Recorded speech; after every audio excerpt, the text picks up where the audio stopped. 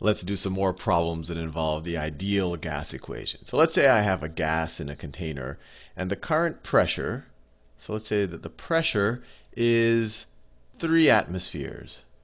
3 atmospheres. And let's say that the volume of the container, the volume is, I don't know, 9 liters. 9 liters. 9 liters.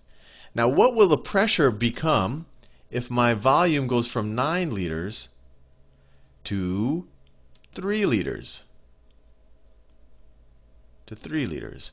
So from the first ideal gas equation video, you can kind of have the intuition that you have a bunch of, and we're holding, and this is important, we're holding the temperature constant, and that's an important thing to realize.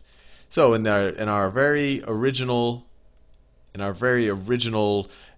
intuition behind the ideal gas equations, we said, look, if we have a certain number of particles with a certain amount of kinetic energy, and we were to, they're exerting a certain pressure on their container, and if we were to make the container smaller, we have the same number of particles, n doesn't change, the average kinetic energy doesn't change, so they're just going to bump into the walls more. So that when we make the volume smaller, when the volume goes up, the pressure should go. When the volume goes down, the pressure should go up. So let's see if we can calculate the exact number. So we can take our ideal gas equation. Pressure times volume is equal to nRT. Now, do the number of particles change when I did this situation when I shrunk the volume? No, we have the same number of particles. I'm just shrinking the container. So n is n. R doesn't change. That's just a constant. And then the temperature doesn't change. So my old pressure times volume is going to be equal to nRT. And my new pressure times volume, so let me call this P1 and V1, and then P2 is this, and we want to, sorry, that's V2. Oh, no. So V2 is this, and we're trying to figure out P2. P2 is what? Well, we know that P1 times V1 is equal to nRT. And we also know that since temperature and the number of moles of our gas stay constant, that P2 times V2 is equal to nRT. And since they both equal the same thing, we can say that the pressure times the volume, as long as the temperature is held constant, will be a constant. So P1 times V1 is going to equal P2 times V2. So what was P1? P1, our initial pressure was 3 atmospheres. 3 atmospheres. So we have 3 atmospheres times 9 liters is equal to our new pressure times 3 liters. And if we divide both sides of this equation by 3, we get, what do we get? 3 liters cancel out. We're left with 9 atmospheres. 9 atmospheres. 9 atmospheres. And that should make sense. When you decrease the volume by 2/3, or when you make the volume 1/3 of your original volume, then your pressure increases by a factor of 3. So this went to times 3, and this went by times 1/3. And that's a useful thing to know in general. If temperature is held constant, that pressure times volume are going to be a constant. Now, you can take that even further. If we look at PV equals nRT, PV equal to nRT,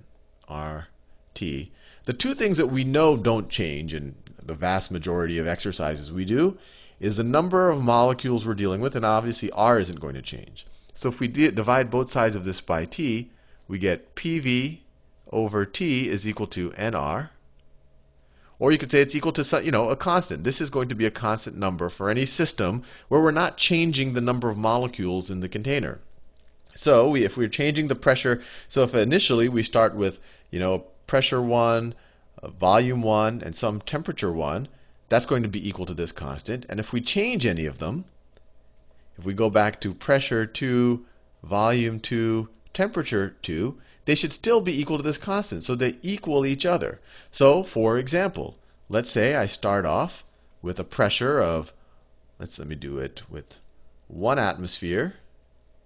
and I have let's say I have a volume of 2. I'll switch units here just to do things differently. 2 meters cubed, and let's say our temperature is 7. Let's say it's 27 degrees Celsius. Well, and I just wrote Celsius because I want you to always remember you have to convert to Kelvin. So 27 degrees plus 273 will get us exactly to 300 Kelvin. And let's say that our new temperature is, well, actually, let's figure out what the new temperature is going to be. Let's say our new pressure is 2 atmospheres. 2 atmospheres. The pressure is increased. Let's say we make the container smaller. So 1 meter cubed. So the container has been decreased by half, and the pressure is doubled by half. So you could guess. You know, we've made the pressure higher. The container. Actually, no, that's not it. Let me make the container even. Let me make the container even smaller. Let me make it. Actually, no. Let me make the pressure even larger. Let me make the pressure into 5 atmospheres. 5 atmospheres. And now we want to know what the second temperature is. And we've set up our equation. And so we have 2 over 300. 2 over 300 atmosphere meter cubes per Kelvin is equal to 5 over T2, our new temperature. And then we have, what do we have? We have 1500, right? 1500 is equal to 2T2. Divide both sides by 2. You have T2 is equal to 750 degrees Kelvin. Which makes sense, right? We increased the pressure so much and we decreased the volume at the same time that the temperature just had to go up. Or if you thought of it the other way, maybe we increased the temperature and that's what drove the pressure to be so much higher, given, especially that since we decreased the volume. I guess the best way to think about it is this pressure went up so much, it went up by a factor of 5, went from 1 atmosphere to 5 atmospheres, because on one level we shrunk the volume by a factor of 1/2.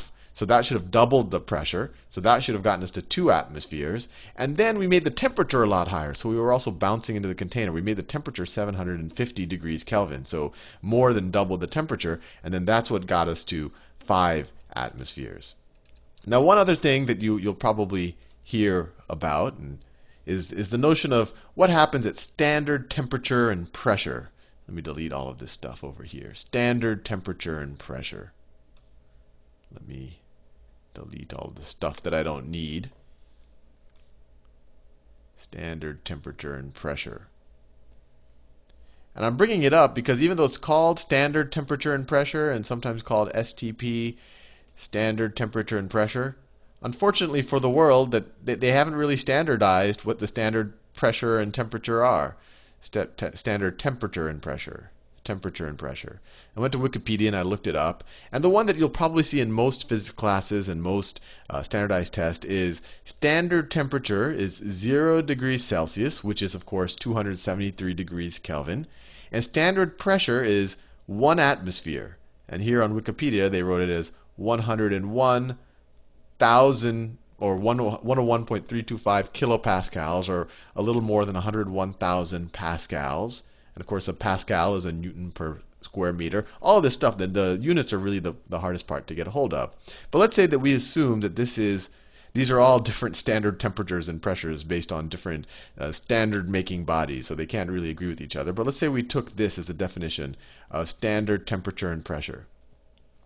So we're assuming a temperature is equal to 0 degrees Celsius, which is equal to 273 degrees Kelvin. And pressure, we're assuming, is 1 atmosphere, which could also be written as 101.325 or 3/8 kilopascals. So my question is, if I have a gas, if I have an ideal gas at standard temperature and pressure, how many moles of that do I have in 1 liter? Let me say that the other way. How many liters will 1 mole take up? So let me say that a little bit more. And then I also have, so N is equal to 1 mole. So I want to figure out what my volume is. So if I have 1 mole of a gas, I have 6.02 times 10 to the 23 molecules of that gas. It's at standard pressure, 1 atmosphere, and its standard temperature 273 degrees, what is the volume of that gas? So let's supply PV is equal to nRT. nRT. Pressure is 1 atmosphere, but remember we're dealing with atmospheres. 1 atmosphere times volume, that's what we're solving for, I'll do that in purple, is equal to 1 mole, we have 1 mole of the gas, times R times temperature, times 273. Now, this is in Kelvin, this is in moles, and we want our volume, let's say we want our volume in liters. What is that? The VPN, okay. We want our volume in liters. So which version of R should we use? Well, we're dealing with atmospheres. Atmospheres, we want our volume in liters. And of course, we have moles in Kelvin. So we'll use this version, 0.082. So this is 1, so we can ignore the 1 there, the 1 there. So the volume is equal to 0.082 times 273 degrees Kelvin. And that is 0.082 times 273 is equal to 22.4. It's equal to 22.4 liters.